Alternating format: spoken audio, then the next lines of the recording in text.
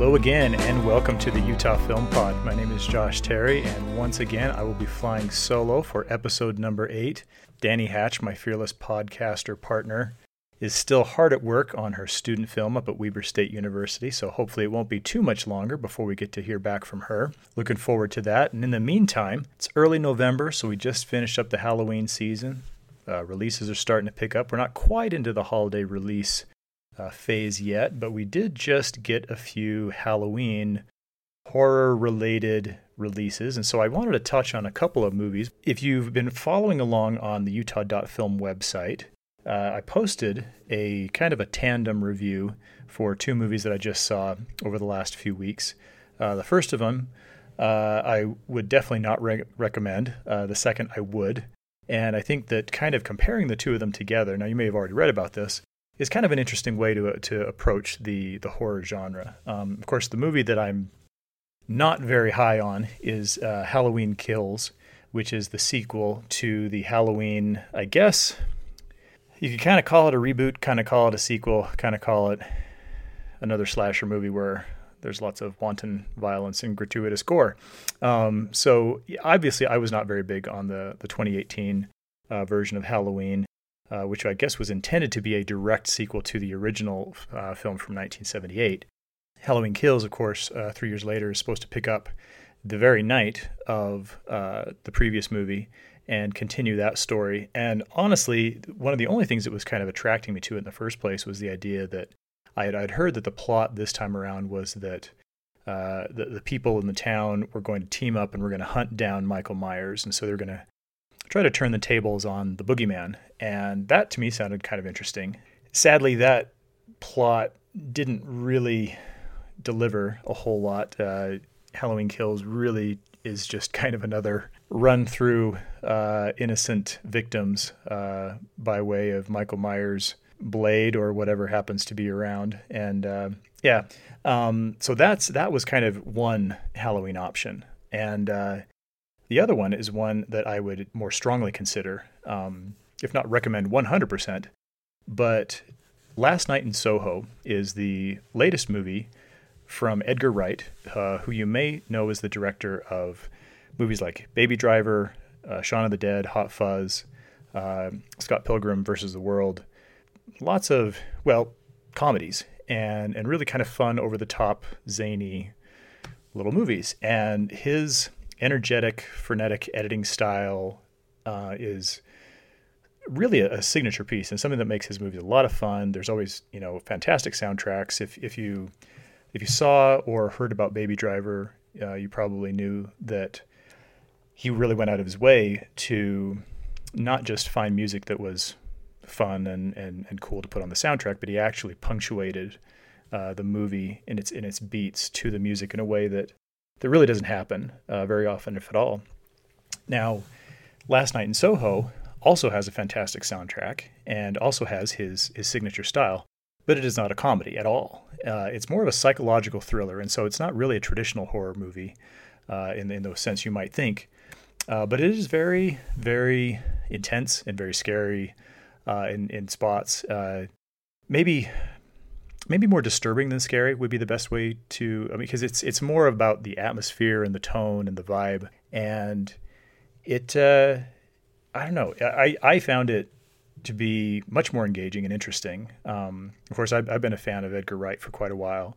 And so I was excited to see what he would do with a genre that's a little bit outside of his normal wheelhouse. Now, this story it's set in London, in kind of present-day London, and it follows a young, aspiring fashion designer. And she has arrived to fashion school with hopes and dreams of, kind of fulfilling this kind of obsession she has. She's very stuck in the 60s. She loves the swinging 60s of London, with the Kinks and the Rolling Stones and the Beatles and not just bands, but just the kind of the fashion and all that kind of stuff and all the iconography.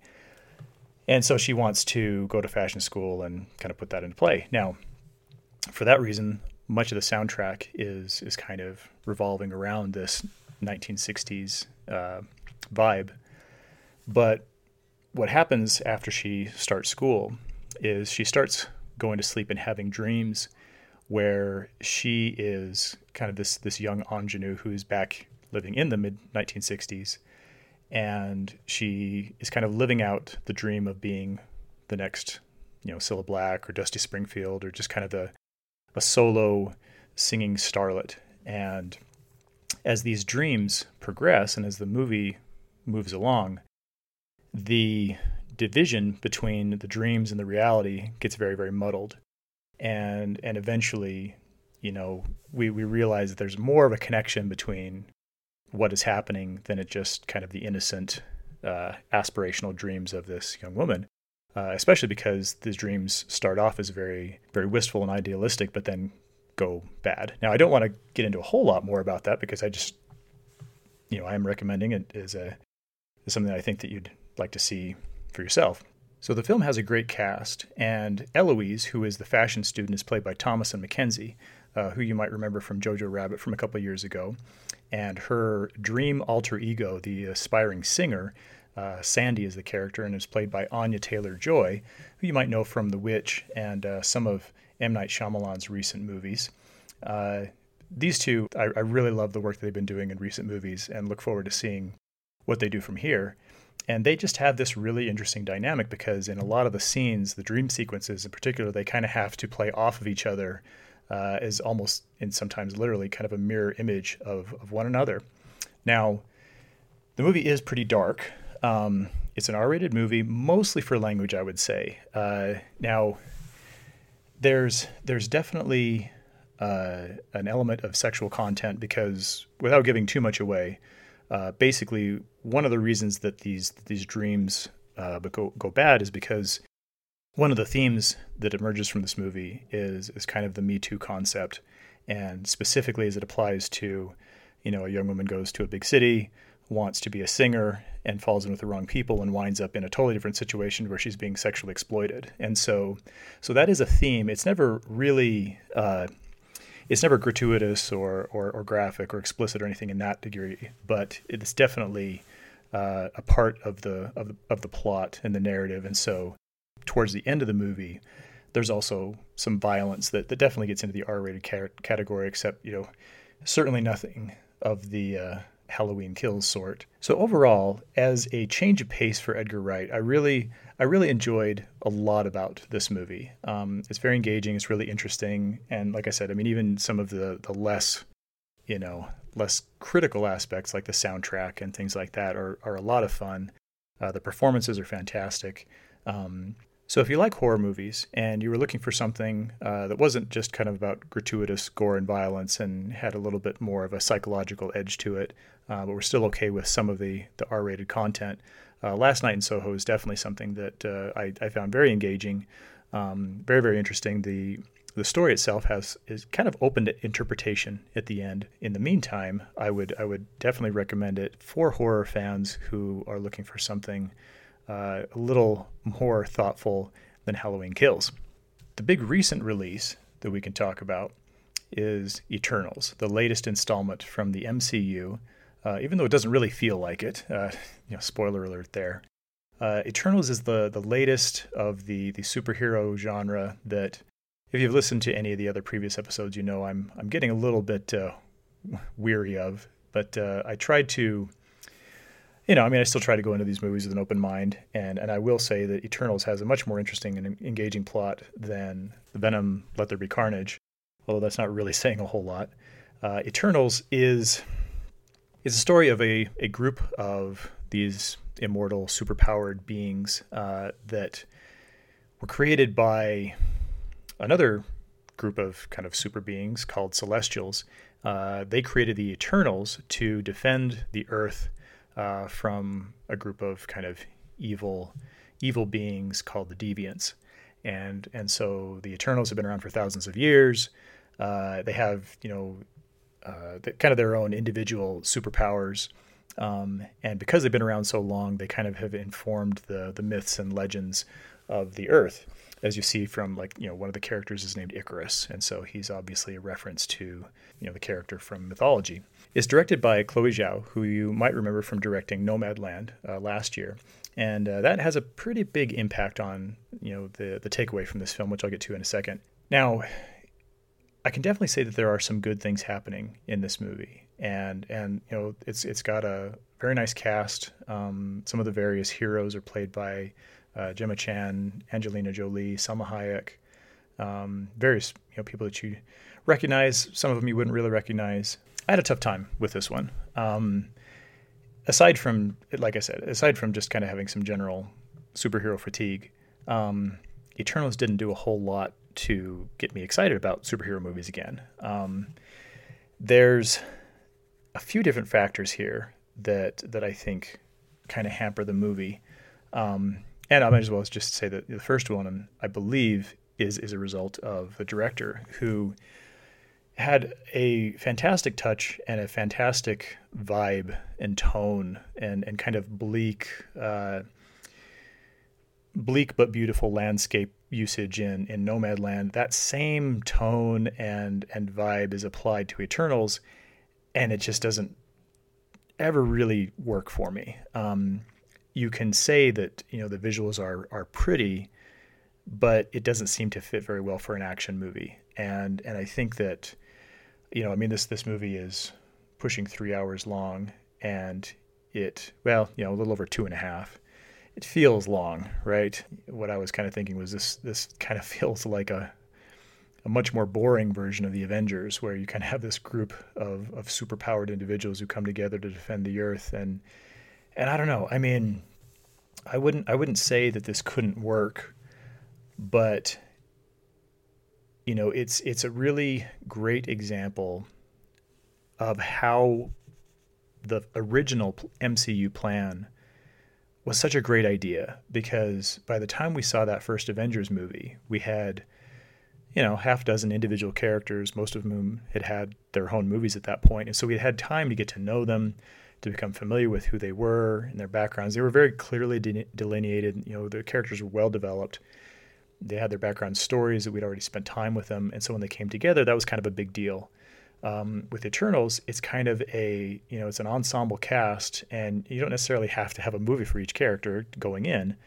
But in this case, the characters are very hard to distinguish. Even their powers sometimes seem to kind of just be kind of arbitrary and hard to, really separate. The plot itself basically, catches up with them after the thousands of years of defending the Earth. They're now living among us, in plain sight. But one of them, the character played by Salma Hayek, turns up dead. And so they realize, the deviants are back. And so they take up the charge once again and get the band back together. And in the process, find out that their role might not be exactly what they thought it was. That's the basic idea, the basic premise, which has potential. I mean, sounds kind of interesting, and there's definitely some good elements here. But the execution, the characterization, the pacing, it just falls flat. And for somebody who, maybe like me, is just not really seeing the use for a lot of these continued superhero movies and continued expansion of the MCU. Frankly, it's just not fun.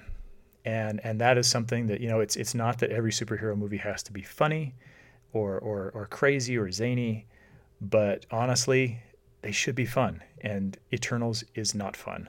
Okay, well, now that I've already gotten done crapping all over another superhero movie, let's change our pace a little bit here on the Utah Film Pod. I actually have a very special guest this episode. This is an old friend of mine. I've known him for years and years. And he also holds the distinction of being my very first editor. Now, I don't know how much of my past I've gone over on this podcast, but my first official experience as a film critic was during grad school up at Utah State University in Logan, writing for The Statesman. Now, my first year there, I was only a humor columnist, but the second year I decided to start writing film reviews, and I started reporting to a guy named Mark LaRocco. And Mark LaRocco is here with us today. Mark, welcome to the Utah Film Pod. Thank you for having me. I'm excited to be here. That's right. Now, aside from being my editor, now if you looked around this guy's basement and around his office, you would think that he was the one who has his own podcast, his own movie podcast, because because Mark is every bit the movie fan I am, if not more so. Wouldn't you agree, Mark? Wouldn't you say? Yeah, I'd say it's a passion for me. I'm a cinephile, I'll admit it. Yeah. See, I wouldn't even think of the term cinephile, and so just by virtue of the fact that you're using that word, I think that alone qualifies you to join the illustrious Utah Film Pod. No, so where did this interest come from? I mean, presumably you've been listening to or been watching movies all your life. Yeah. Give me some of the early memories. What got you into these things? Well, I remember going to movies at a very early age, at about 7. I remember going to several movies at around that 7-8 year stretch in the movie theater with my parents, and they had a huge effect on me. I saw a movie that was a very, very famous action movie at too young of an age that gave me nightmares that I grew to love later, called Raiders of the Lost Ark. And I think some of the movies that had an effect on me that we'll probably talk about a little bit later are ones that I never forget. I never forget the way I felt the first time I saw that movie or even a particular scene in a movie. And sometimes it's just burned into my brain, like a certain song that went along with a scene in a movie or a certain line that a character spoke. And also I just I'm a big fan of Roger Ebert, the movie critic who died about 8 years ago. And I've met him and I've read lots of his books. He says that movies are empathy machines. They're great empathy machines. And he kind of has this saying that they, if you tell me opera or books or, sculpture, like these are all arts that are superior to movies, he'll say, well, movies envelop all of these things. Movies have everything. Every form of art you could imagine can exist within a movie. And so, yeah, I think to me, it's the ultimate art form, and it's a way to transport you to another world, to think of another, to be in the shoes of another character that you might not otherwise stand in.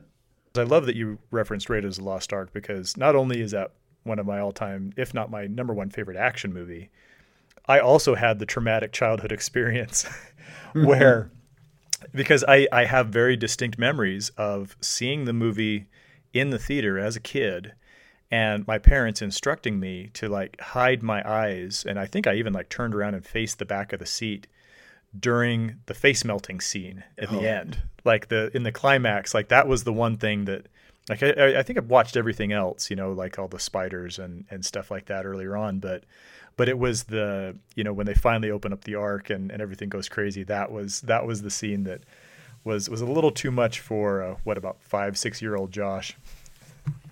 It's true. I totally agree. That movie came out in 1981. I think I saw that one. I did not see in the theater, but I saw it, I believe, at my grandma's house, maybe in 1982, when I would have been about 5. Okay. And it actually wasn't the face melting scene that got me. And by the way, I love that you described how you had to turn your head away from the scene, because that's what happens in the movie with two main characters. Right. They have to keep their eyes closed in order to stay alive. I did not even think of that. I think that's beautiful. So it's perfect. But for me, it was the snakes crawling through the skulls, through the orbital cavity in the mouth. Yeah, and that's right. I actually had a very extremely realistic nightmare of the snakes, of the skulls, on my wall of my bedroom, and the snakes crawling in and out of it. It was one of those realistic nightmares. And so that movie scared the crap out of me, but later I grew to love it. I've seen it a lot of times. It's probably the best, all around best action movie ever. It's right up there. I mean, the new Mission Impossible movies are pretty amazing. I really like The Fugitive from 93. Oh yeah. No, those are all up there, and yet for just the balance and the different qualities that come together, I think I still put Raiders up at number 1. Now I don't want to get you in trouble, but since I know that you're a parent, do you has being a movie fan and kind of looking at your own experience, has that made you more or less likely to show your kids certain movies as they've been growing up? Oh, that's so funny that you say that. I just had that experience tonight. Oh no. I was showing the boys because they went to a family reunion, and they watched Guardians of the Galaxy, which I wasn't really quite ready to show them, but they loved it. They had fun, and so tonight we were trying to debate whether to watch Rogue One or Neverending Story, and they couldn't agree. So we put on Guardians of the Galaxy Volume 2. Oh. And my wife came home, and the main, the Guardians, they keep talking about inappropriate things. It's not just once or twice. It happens like 10 times in the first hour. And she kind of said, "Oh, great movie for kids." And so that was sort of my hint to turn it off and play a PG-rated movie. So I've tried really hard with them. I mean, I've been very careful. Even on Disney Plus, there's a lot of PG-13 movies that we don't watch, but we've watched a few. We watched the Star Wars and a couple of the Marvel movies, but I mean, my oldest is 9, so we're not quite there yet on certain movies. I think that they'd love. In fact, just tonight they asked to watch Jurassic Park, which they've asked a lot of times, and the answer was still no. I think it's too scary for them. No, and because it's one of those things where and of course I don't have kids myself, but I have lots of nieces, and so there's. When you are watching a movie through the eyes of a child, you notice a lot of different things, and you realize that, oh my goodness, this is, I didn't even give this a second thought, but now that I'm sitting here with this 8-year-old watching it as well, oh wow, maybe this isn't, maybe those double entendres, or stuff is, you kind of realize that, because Guardians 2, I remember Volume 2 definitely had a little bit more. Oh yeah. It was just the humor, and it's all dialogue, right? It's but all dialogue. Like, do these kids understand what these people are talking about? So I mean, they're violent. They're like Marvel violent, but they're right. There's a lot of dialogue that goes pretty far in the second one, and it was a little bit too much, but anyway, it's funny you say that. Like, the kid movies. Ebert wrote a great review of E.T. that was written as almost like a letter to children and how they would appreciate the movies. Yeah. The movie, like to his, I think it was maybe it was his nieces and nephews or children he was related to, but it was a really cool review that was like written for kids so that how kids would understand and appreciate that movie. That doesn't surprise me at all because, and this is something I remember. So for the audience's benefit, after we worked together at Utah State, we kind of parted ways for a few years and then reconnected a few years later, and actually wound up becoming roommates for like a year and a half, almost 2 years. That's right. And during which time, this is kind of when I learned about your appreciation of Roger Ebert, because you had all of his books and would talk about the movies and stuff, and I, just between growing up and watching, sneak previews and Ebert and Siskel and Ebert on TV, I had already kind of, developed my own appreciation for him. And in fact, one of his most memorable reviews, now we're close enough to Halloween that I think we can talk about a little bit of horror related stuff. He wrote a review for the original Night of the Living Dead, the George Romero movie, the black and white from 1968. Yeah. And I don't, do you remember ever reading that review? Does that? I don't remember it particularly, but it's a must read. It really is, especially as somebody that appreciates, Ebert, because he writes it. Now, I don't think it's actually directed to kids, but instead of just writing a straight review for the movie, he actually recounts the experience he had going to see it, because he went to some kind of a theater that was showing it basically as like a Saturday afternoon, matinee feature type thing for kids, because they thought that it was kind of one of these kind of hokey, innocent, 1960s drive-in movies with, a guy in a rubber suit, that kind of early horror that, you could send the kids off to on a Saturday afternoon. And as anybody who's watched Night of the Living Dead knows, the movie kind of starts that way, but then gets very, very intense and very, even kind of graphic and shocking, especially for that point in time. And so Ebert's review is kind of this stunned recounting just like the experience of being in this theater with all these kids who just were not prepared at all for effectively what, was kind of this bridge into 1970s style Texas Chainsaw Massacre type, horror and stuff. And it just makes it a really interesting read because he really brings to the forefront this idea that, the relationship between the movie and the audience and how the movie has to fit, how a movie can come across totally different ways to different people. And I don't know, that's one of the reviews of many of his that just always stood out to me. I like that. Yeah, I like a movie review when they communicate the experience of seeing the movie, not just telling you like, well, what's on the screen or let's analyze this plot point or something. But yeah, Pauline Kael used to do that a lot. She was a film reviewer that Ebert and many of today's reviewers admired a lot. And I think she wrote for the New Yorker. And I can't remember. Didn't she hate Star Wars?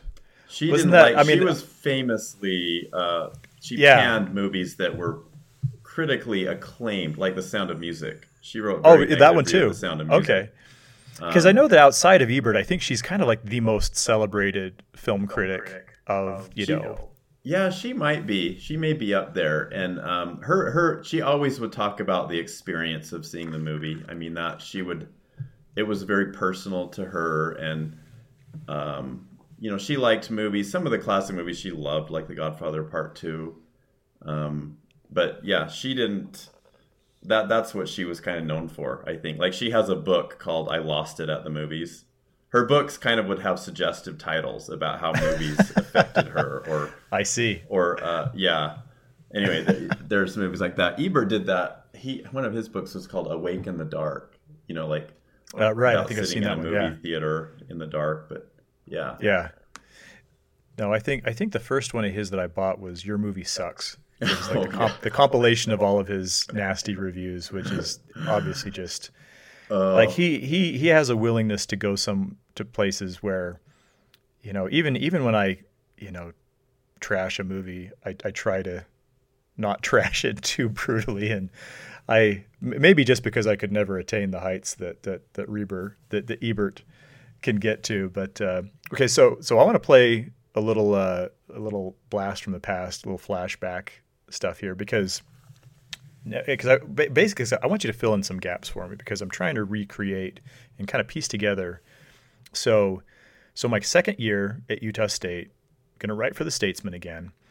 And I had been doing just kind of like humor columns and stuff like that, which was a lot of fun. I wanted to keep doing that. But then my second year is when I decided, I think I want to start writing movie reviews. And that was when I met you because you were the features editor, right? Right. I was the assistant features editor. Yeah. Okay. I remember there was you and because I remember there was another features editor that you worked with. Yeah. And I remember Emily, I believe. Emily. Yeah. And she married the other humor columnist eventually, right? Because there was me and there was one other guy. Right. And the two of them got married and we just became roommates. Yeah. Yeah, that's true. Yeah, Emily Holmes, she married Garrett Wheeler. So I think she's Emily Wheeler now. And they got married, had twins. Yeah, no, I just kind of had these vague memories of it. But then I remember after a time, you started writing movie reviews as well, right? Yes. Yeah. Okay. What do you remember about the movies from that year? Because I'll let you go first, but I have some very specific memories of the cinematic offerings of the 2003-2004 season. Yes, me too. So one of the great things about being the assistant features editor is I could assign myself to watch a movie that looked interesting and not watch a movie that I didn't want to see. It wasn't like, like Roger Ebert where you're going and seeing 8 or 10 movies a week or something. Well, it's not that many, but they see a lot of movies, the professional critics. Right. So I remember seeing Hidalgo, Viggo Mortensen movie, about basically a horse race across the desert. Arabia, and 50 First Dates. Lost in Translation, which is kind of the big critically acclaimed movie of that year. Right. Of 2003, and Matrix Revolutions was another one. Okay. So I have some specific memories about a few of these. I it was funny. Like I would tend to give, I wouldn't give a review that was too positive or that was too negative. And I think I was a little bit snobby. I was a little bit of a film snob, you know? Like I think I gave 50 First Dates a C or something like that. And even just thinking about the movie now, and I haven't seen it for many, many years, I probably like it more. I probably would like it more now if I went back and watched it, you know? Maybe. I don't know. Maybe not. I haven't seen it I think, in 17 I years. do think it's easier to enjoy a movie when you don't have the responsibility of analyzing it or making good or bad any kind of an argument about it, right? Because you're paying attention in a way that you're not in just kind of a casual viewing. And so I've, this is something we've actually talked about on this podcast before, is kind of this gulf between, not just between critics and fans, but kind of between like critics and, well, just trying to kind of understand what the relationship should be, because it's not a matter of, well, I'm just going to say this about the movie because this is me. I'm still doing a service on behalf of an audience. And so the whole idea that there is a gulf between, well, the critics are snobs and the fans just want to have a good time, there shouldn't be that kind of dissonance, right? We should kind of all be on the same page, because in theory, I'm writing for somebody who's trying to decide whether to go see the movie. Exactly. Yeah, you're kind of representing the potential movie-going public, like representing the people. Like, are they going to spend their $7 or $9 or $10.50 or whatever it is now going to see a movie? And maybe if they're not quite sure about it, but a good review could push them over the edge, or a bad review can deter them from going. Yeah. So yeah, you feel a responsibility, I think, with that, and it's true. Yeah. Well, it's funny because you list off movies that I'm very familiar with. I don't think I actually reviewed any of those movies that year. So I wonder if, and this is where my memory is getting hazy, but I don't know if that was because I had chosen other ones, and so you were filling in gaps from movies that I wasn't covering, or because is one thing I do. I mean, I have a couple of very clear memories from that year, and one of which was realizing that because I think I was doing like one a week, right? I mean, I think I was basically just picking out one movie to cover each week.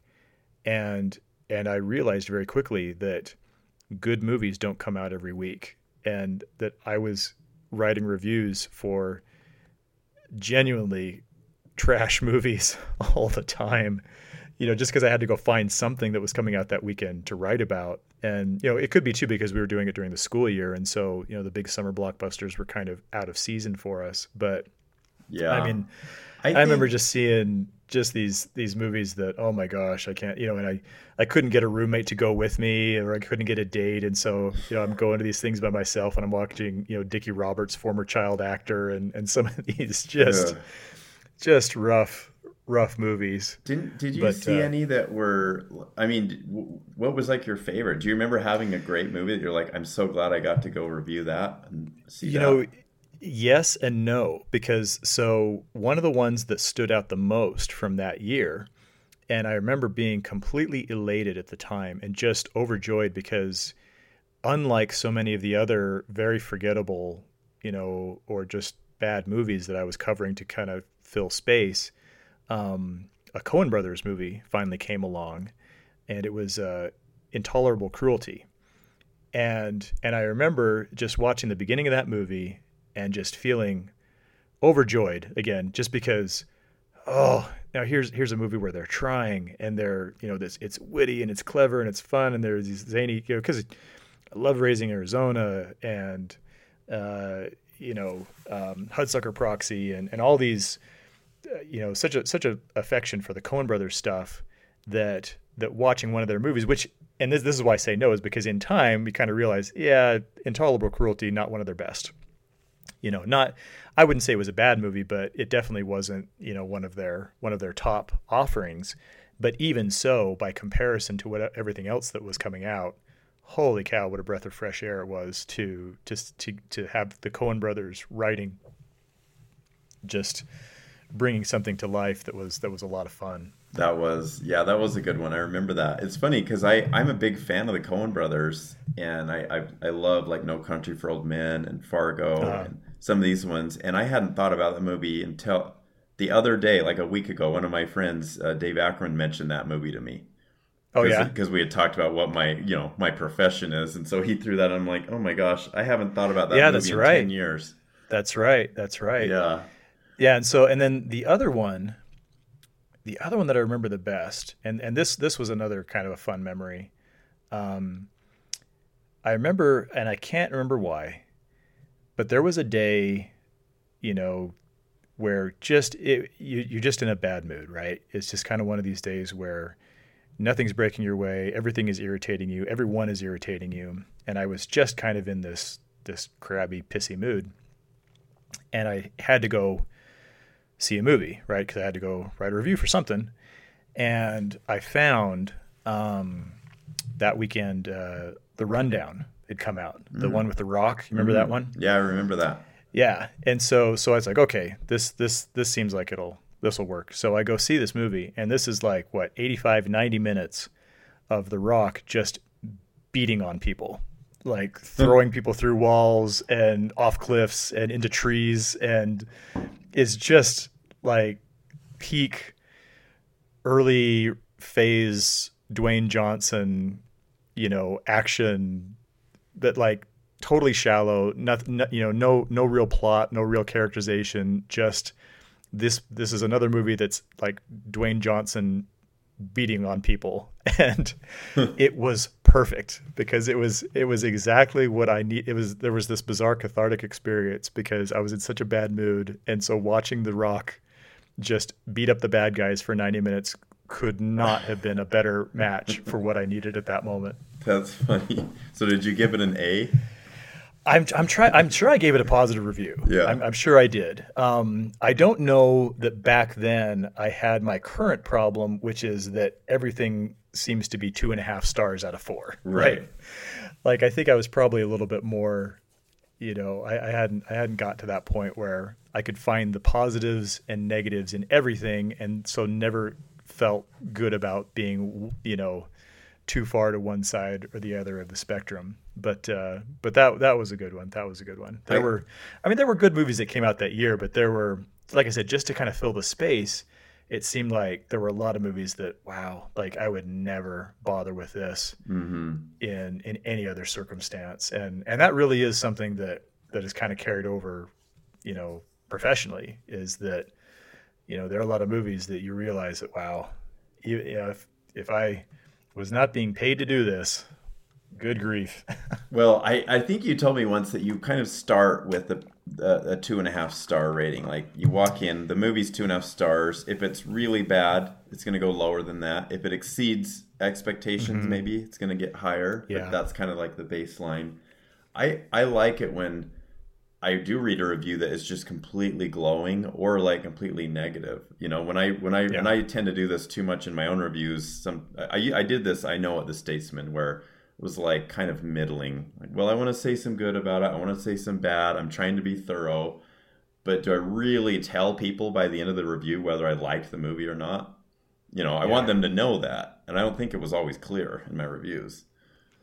Yeah, well, and after doing this for years and years, I still feel like I'm starting to figure out what to do and what not to do. I mean, even kind of like you say with the star rating, and that was Steve Sales was the one who suggested the 2.5 star starting point for me, and which, just like you say, I think is a really great idea.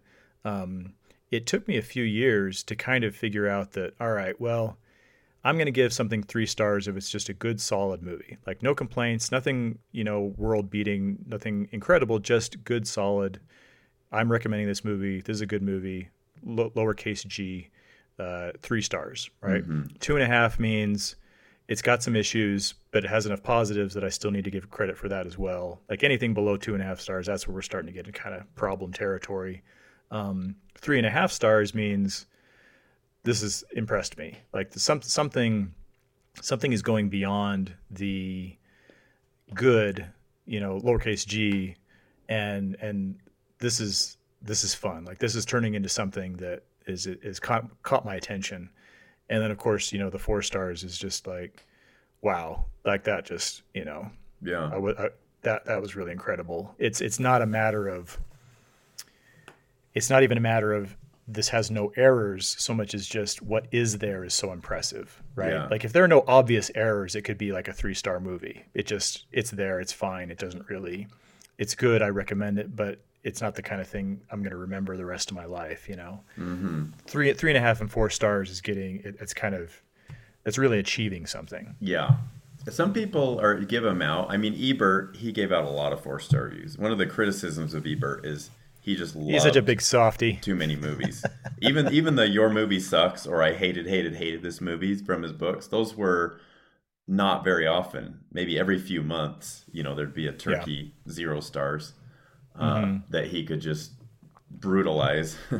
But he gave a lot of 4-star movies, more than just about any other critic. And so, yeah, I mean, they're not very often. But when you think about it, yeah, movies, I don't know how many come out a year now, maybe 600, 700. How many of them really should be 4-star movies? Yeah. No, it should be, and here again, this is where I kind of think about my relationship and my responsibility to my audience, because, you have to find some way to differentiate the movies that are just fine, that are entertaining, that are good, versus the ones that, okay, well, if you're only going to go see a couple movies a year, this is what you really need to go see. Mm-hmm. And, that's something I try to think about a lot.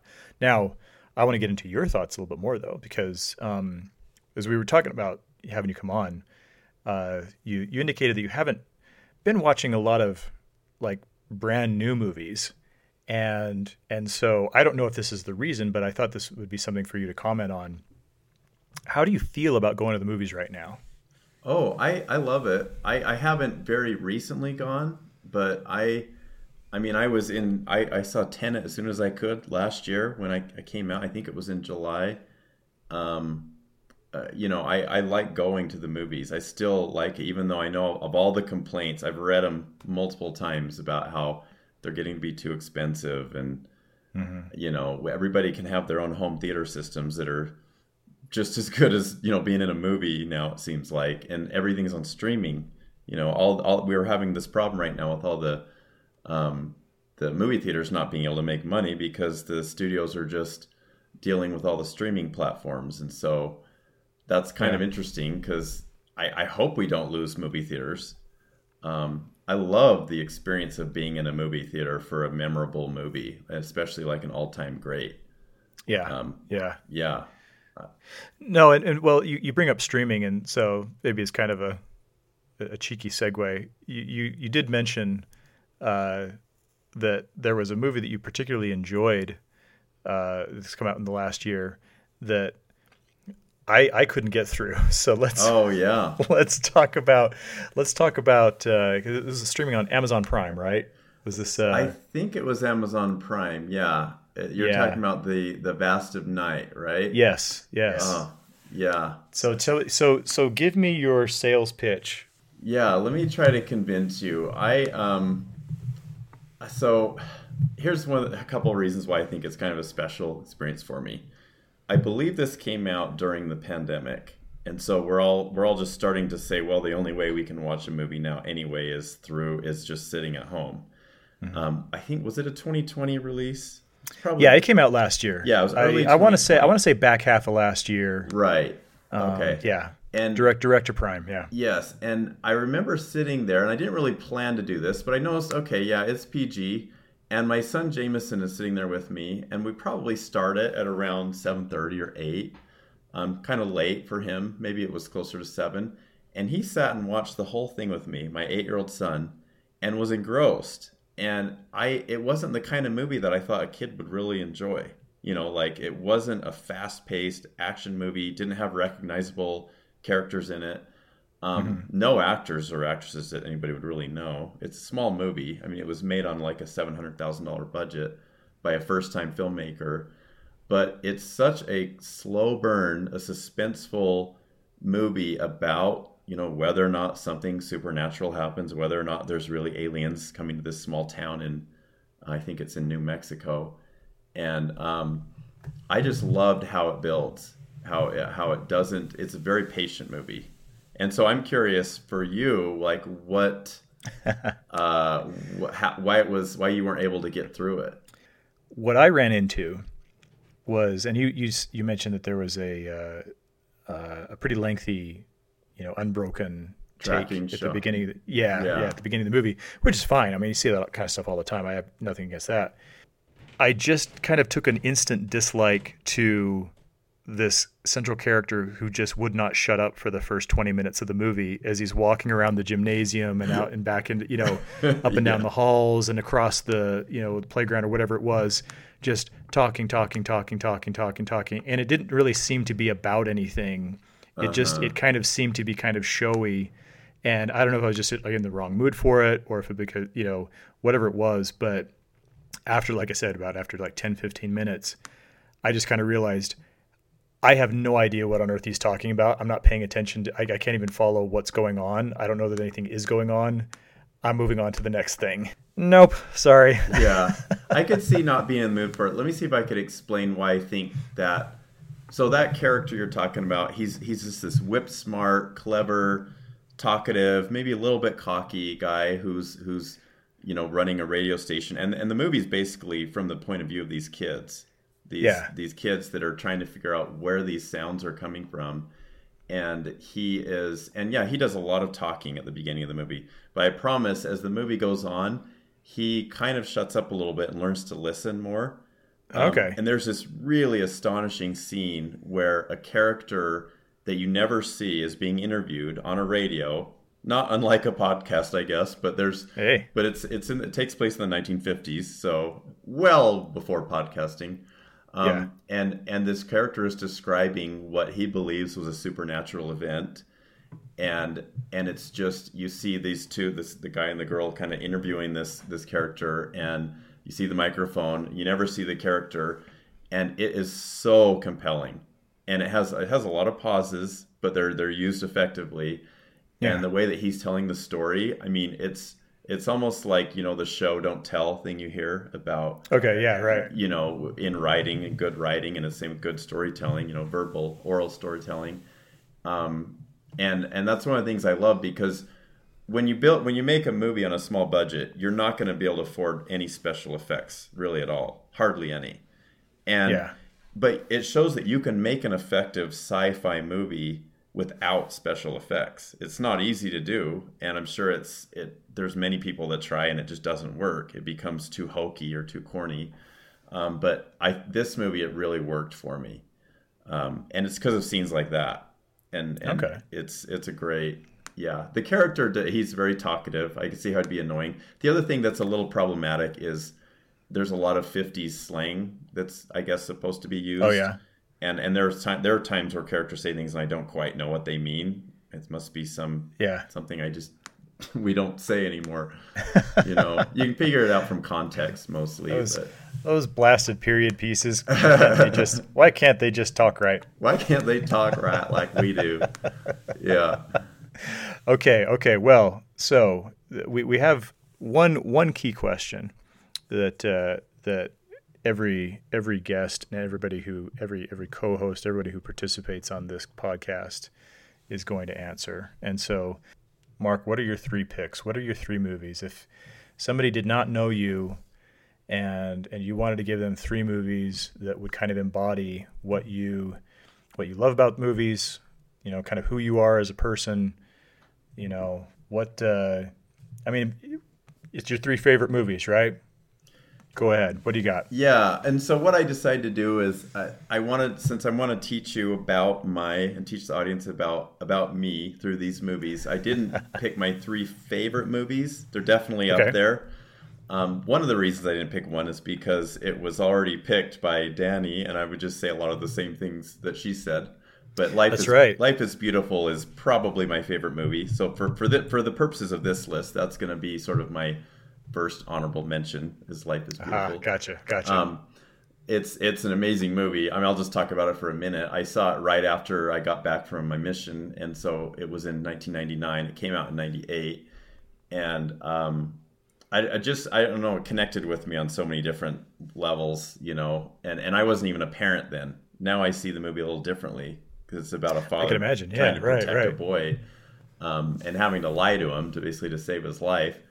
And then it's about sacrifice. It's kind of two movies in one. You know, the first half is really kind of a romantic comedy, and the second half is in a concentration camp, essentially. Yeah. And it has a lot of comedy. People think it's a comedy about the Holocaust. Some people do when they try to criticize it, but it's really not. Right. You know, I think you described it earlier, how it's more of a drama that has comedic elements. But it's not. It doesn't make light of the Holocaust, in my view. And it's the kind of it's funny because the guy Roberto Benigni, it's like the perfect role for him. He seems like the kind of guy that would try to, well, like for example, Roger Ebert does tell a story about how he is in an airport, a true story where Roberto Benigni's in an airport trying to cheer up a group of weary travelers just by doing funny comic bits for him. You know, like. That just seems like the kind of person he is. Like Guido, which is the character in the movie, it's like, hey, this is very believable. Like, is this guy playing himself, you know? Yeah, right. So yeah, that's the movie that I love. But let me tell you about my okay, so first one is a movie that came out in 1984, and I saw this when I was little. Every time we would drive from Cache Valley to my grandparents' house in Rose Park, there was a period of time where I think I watched this movie every single visit to Grandma's house. And it's called The Never-Ending Story. I mean, and I don't know, like, it's funny, I was just watching it tonight with the kids, the first time I ever showed it to them. And we didn't quite finish it, but we watched enough of it to get their reactions. And I have a 9-year-old, 8-year-old, 6-year-old. They were all watching it. They were all like, they weren't acting bored, even though the effects are not great.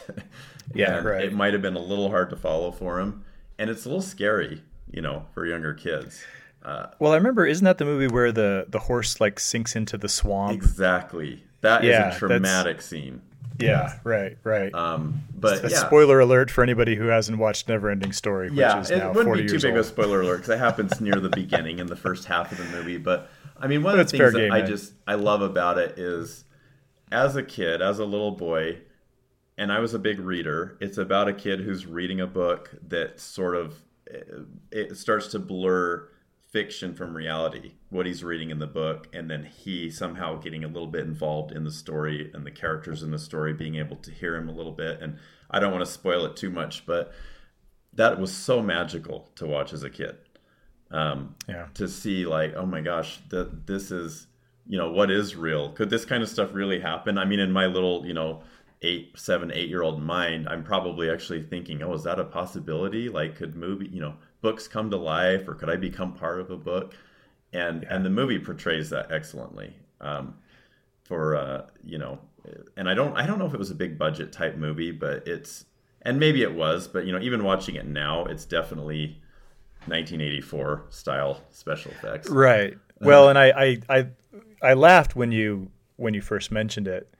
Not because I'm laughing at Never-Ending Story, but because I just finished rewatching season 3 all 3 seasons of Stranger Things. Oh, yeah. You know, of course, if you watch that show, you know that there's a pretty key moment where they use the theme to Never-Ending Story, and it's a great little moment. It is. It's a little homage. That whole series is an homage to 80s films. Like it is. 80s thrillers, suspense, action movies. We could have a very lengthy conversation on just on that alone. Yeah, we could. And I mean, this movie, there's a great scene just where there's this young warrior boy named Atreyu who has to basically save the universe in this book from something called the Nothing, which is sort of this inexplicable force that's causing everything in the world to disappear. And so anyway, right when he gets assigned with this task, he's riding his horse, Artax, across the plains, like. And it shows him riding really, really fast and is playing this just soaring, triumphant score, this 80s sort of synth pop score that's really cool sounding. And you're like, wow, does it get any better than this? And then later in the movie, this same character is riding what is called a luck dragon named Falcor. It's sort of this dog-like creature that flies. Oh, right. And it's the same music. It's like, oh yeah, it does get better. Like, I mean, this movie builds those kind of scenes.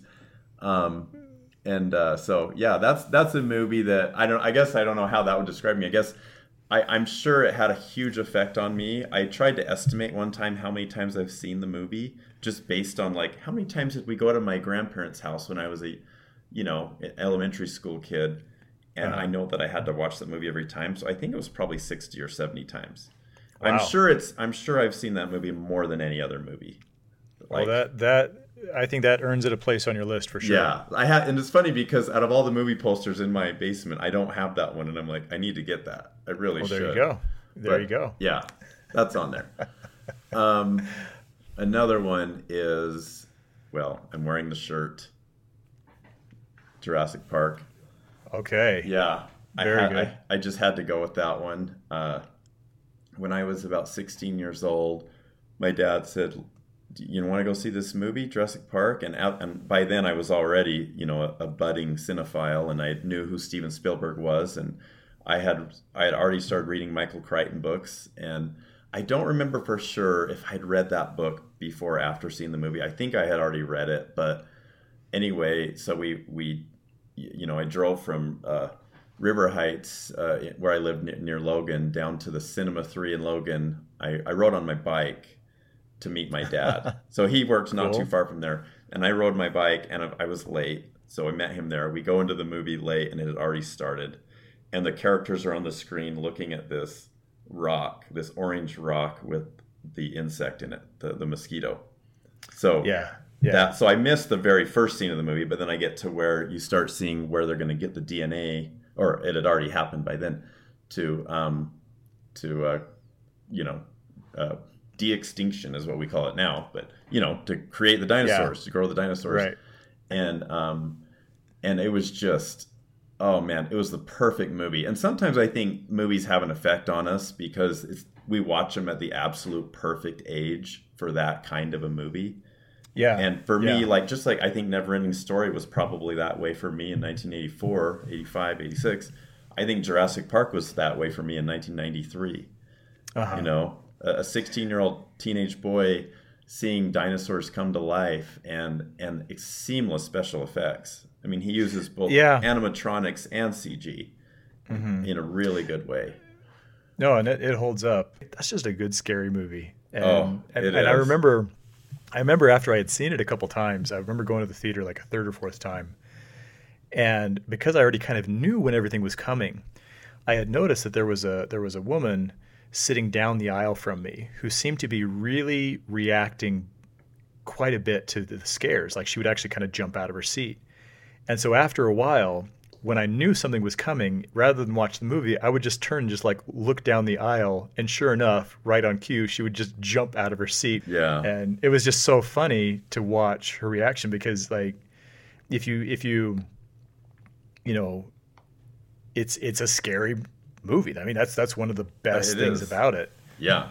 I mean, you kind of forget it. It's probably a horror movie technically. I don't know. Yeah. I mean, I'm not a huge fan of horror movies, so I don't know if I would really admit that it is, but maybe it is. I haven't really looked up what genre it's in or category it's in. It's definitely a thriller, and the characters are basically in peril the whole movie, and some of them die. So a few things that I liked about it is that it's not always the dinosaurs they're putting people in danger too, right? Like there are scenes where an electric fence is perhaps about to shock, or electrocute some people. Yeah. And some characters in the movie know that it's going to be turned on, but the characters that don't know that it's going to be, that the fence is going to be turned on are like basically touching it. And then there's the part with the Jeep falling through the tree where they're trying to avoid this falling Jeep while they're climbing down a tree. And that has really nothing to do with the dinosaurs. So it's not even just dinosaurs, but Spielberg has cooked up other ways that people are in danger, and so I really liked it. And it's actually not as dark as the book. There are more characters. No, yeah, the book movie would is fun. I know it's scary, and I admit that lady. I mean, I don't blame her for jumping. And, I was the same way. But the book is darker. There are more characters that you come to know and love in the movie that are, especially one that I'm thinking of in particular that's killed off in the book. In a pretty gruesome way. And but yeah, that I just, oh, it was excellent. It was so good. Well, according to the all-knowing website IMDb, Okay. Jurassic Park is an action adventure sci-fi. Oh, so So it's not a horror. it does Okay. not categorize it.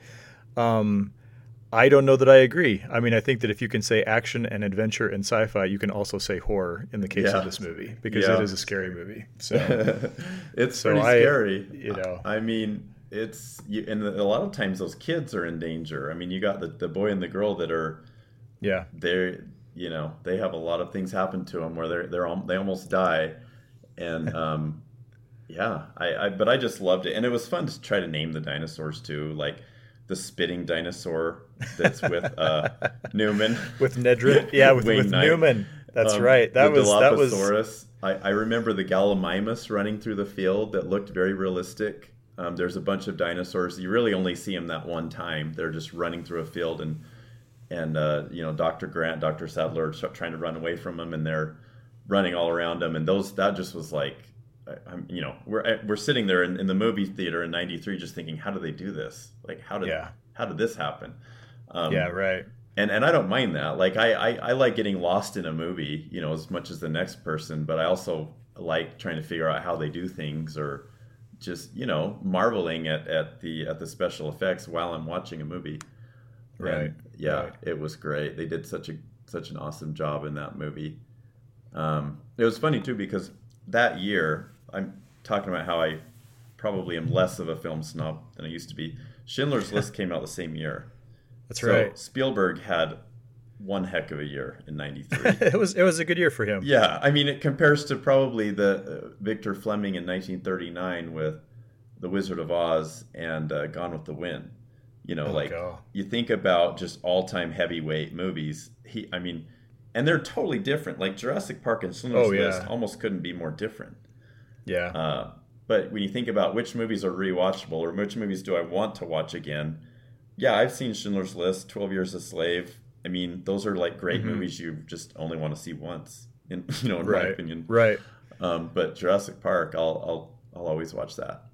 So. No, very nice, very nice. Okay, so pressure's on. All right. Time to deliver number 3. What do you got? Okay, number 3. I had to pick a newer movie and another theater experience, like Jurassic Park, and it came out in 2019. And I've discovered a couple things about myself, because of a lot of my favorite movies fall into the same genre. It's essentially a war movie, or it takes place during World War II, and it's about a child, or from the point of view of a child. And then it also has elements of comedy and drama. And it's Jojo Rabbit. Oh, bless you, sir. That was my favorite movie of 2019, by far. Me too.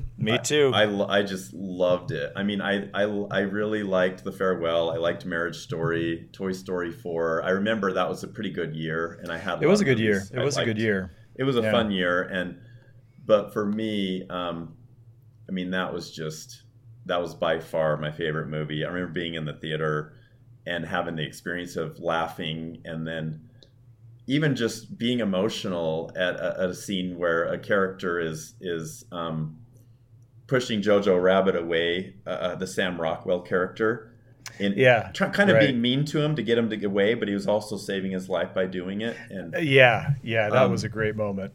And then, there's just so many wonderful moments in that movie. Like, I think the Scarlett Johansson character is kind of ties it all together. Because she's duplicitous, but in a good way. Kind of like, I guess, Guido in Life is Beautiful, maybe.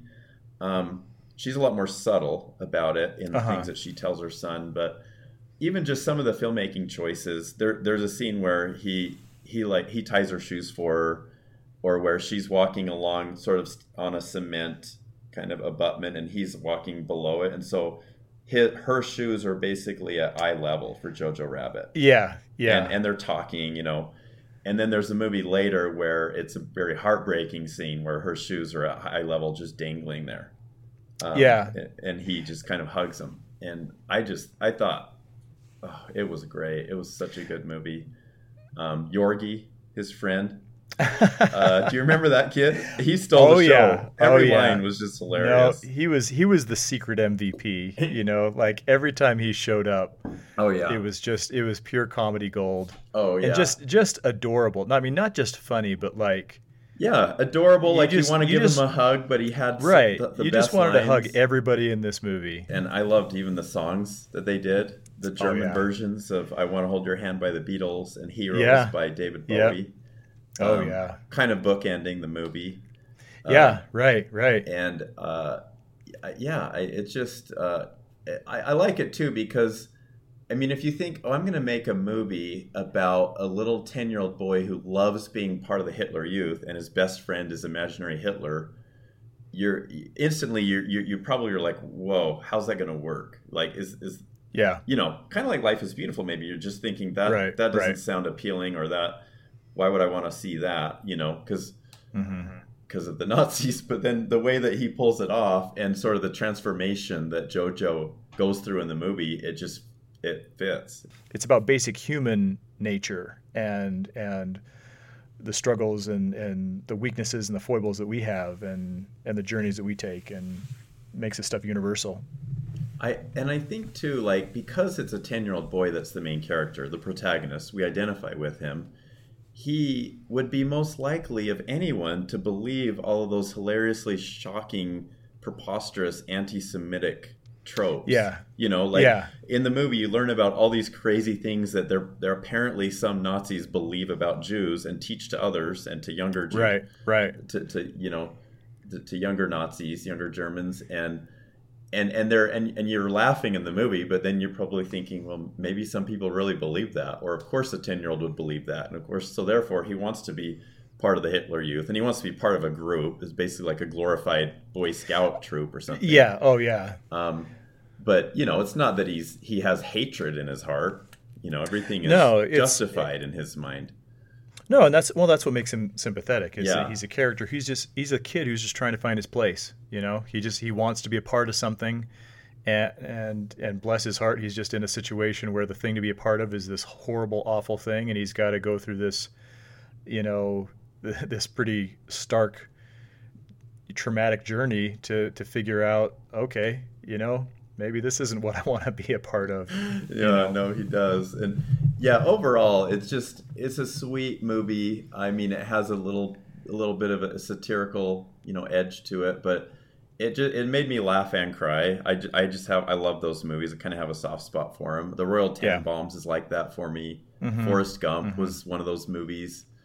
Plenty of laughs, but also like a kind of a dramatic heart to it, or a serious heart somewhere in there. And so that's on there. Very nice, very nice. Well, not that it's very important, but I fully approve of your list. Well, that was a good one. I knew. I thought I surprised you with the Neverending Story. It's a movie that I hadn't seen actually until tonight. I hadn't seen it in many, many, many years. Wow. Yeah, I just haven't seen it in a long time, but because it was such a childhood favorite for me, and now I'm kind of introducing it to my kids, I figured it had to be on there. But I mean, I have a few honorable mentions if we have a minute. Yeah. So I mentioned Life is Beautiful. That's always up there. I love it. And there's, like we said, there's some similarities, I think, between that and Jojo Rabbit. Oh, yeah. Dumb and Dumber is probably my favorite. All right, that's it. This interview's over. I know. Just let me finish. Come on. I saw that as a 17-year-old boy. I didn't go to the theater, but I rented it, and I just had never. I don't think I remember laughing that hard in my life, and I was even sitting there watching it alone. It wasn't like it was a communal experience with a bunch of other teenagers. I was sitting there on my floor watching it alone, and it was, I don't know, Jim Carrey in the 90s was it for me. He was there was no way I wasn't that laughing. Explains so much. If I wasn't watching a Jim Carrey movie in the 90s. I do have to give credit. There are a couple lines in that movie that still make me laugh. Unfortunately, they're even in our podcast format, I don't know if they would be appropriate to share. There's a lot of great lines in that movie. Amadeus is another movie I love. Oh, it's kind of funny to go from Dumb and Dumber to Amadeus, but that's how it goes. Another one it's always near the top of my list, kind of introduced me to classical music in a way that just made it stick and made me always want to play Mozart and Beethoven and those composers from the 1700s. The Godfather, that's up there. That's basically a yearly watch for me, and sometimes I'll watch the whole trilogy, even the third one. And then the Back to the Future. Oh yeah. Classic, love it. Raiders of the Lost Ark we talked about. Yeah. And then a few of the newer ones, if we ever get a chance, but like The Father was my favorite movie of last year. Okay. Haven't seen a lot to really make a good list from 2020, but that's, I didn't see a movie I enjoyed more than that. And I liked Eighth Grade a lot. Came out about 3 or 4 years ago. Since we're technically the Utah Film Pod, we haven't done this in a couple of weeks, but we've been trying to do a thing where we kind of feature at least one movie with a Utah connection, whether it's filmed in Utah, about Utah, or just has any kind of illusion. So since you're listing some bonus choices, do you have a favorite Utah related movie that has any kind of a connection that might qualify? Can you think of any of those? I'd have to think about that. Now, if we're going back into more obscure, just weird titles, have you ever seen Ruben and Ed? Oh yeah, we've talked about Ruben and Ed on the podcast. Okay, of course. That is one of the signature Utah movies, as far as I'm concerned. Yeah, that's a weird one. My friend Mike Jones, who has introduced me to a lot of interesting films, he was the one that introduced Ruben and Ed to me, and that was funny. It was such a weird, just funny, quirky, unique movie. And I think the filmmaker, if I remember right, that was the only movie he made, and you could like contact him directly and order it. I can't remember. I'd have to talk to Mike. Yeah, he's done a couple other movies. Trent Harris. Oh, what's his name? He had Trent Harris. Okay. He has done a couple other movies, but like you say, you can also like contact him directly about getting a copy of his movies. Yeah. Like he has a website that doesn't look like it's been updated in a very long time. But I actually picked up a copy of Ruben and Ed at the Tower Theater. They actually had apparently at least one for sale, and I remember swinging by there with my realtor one day several years ago and asking him to wait in the car while I ran inside to see if I could get a copy of Ruben and Ed. Oh, that's funny. Oh yeah, you're right. So according to Wiki, he has 6 movies. Ruben and Ed was his first one, but I haven't seen any of the others that are listed. Yeah, I've heard of Plan 10 from Outer Space. I have not watched it. I know he's done a couple of other things, but really Ruben and Ed is the one that I know, and I think the only one I've seen. But that reminds me. Speaking of Plan 10, one time a buddy and I watched what was supposed to be the worst movie of all time and the best movie of all time in the same night. I don't know what kind of sick experiment we were trying to do, but we watched Citizen Kane and Plan 9 from Outer Space. That is brilliant. Yeah. Wow. Maybe we ought to, because I'm thinking, because we're gonna have you come back and yeah, we have a lot more we could talk about. There's a lot more, and maybe we'll have to replicate that with a couple of different choices or something, just to Yeah. There's some potential there. That would be funny. There. Yeah, it reminds me. I had another friend that he and his friend rented Natural Born Killers and a Goofy movie. Oh God! So that's a weird combo. I don't know how they go together. They don't. That's the point. They don't. That's the idea, right? That is great. I love that. Mark, I am so grateful that you came on to be a guest on the podcast. It has been great having you and great catching up, as it always is. Yeah, I appreciate being on here. This was a blast. Oh, well, it's been good to have you. Mark, thanks so much, man. All right, thanks.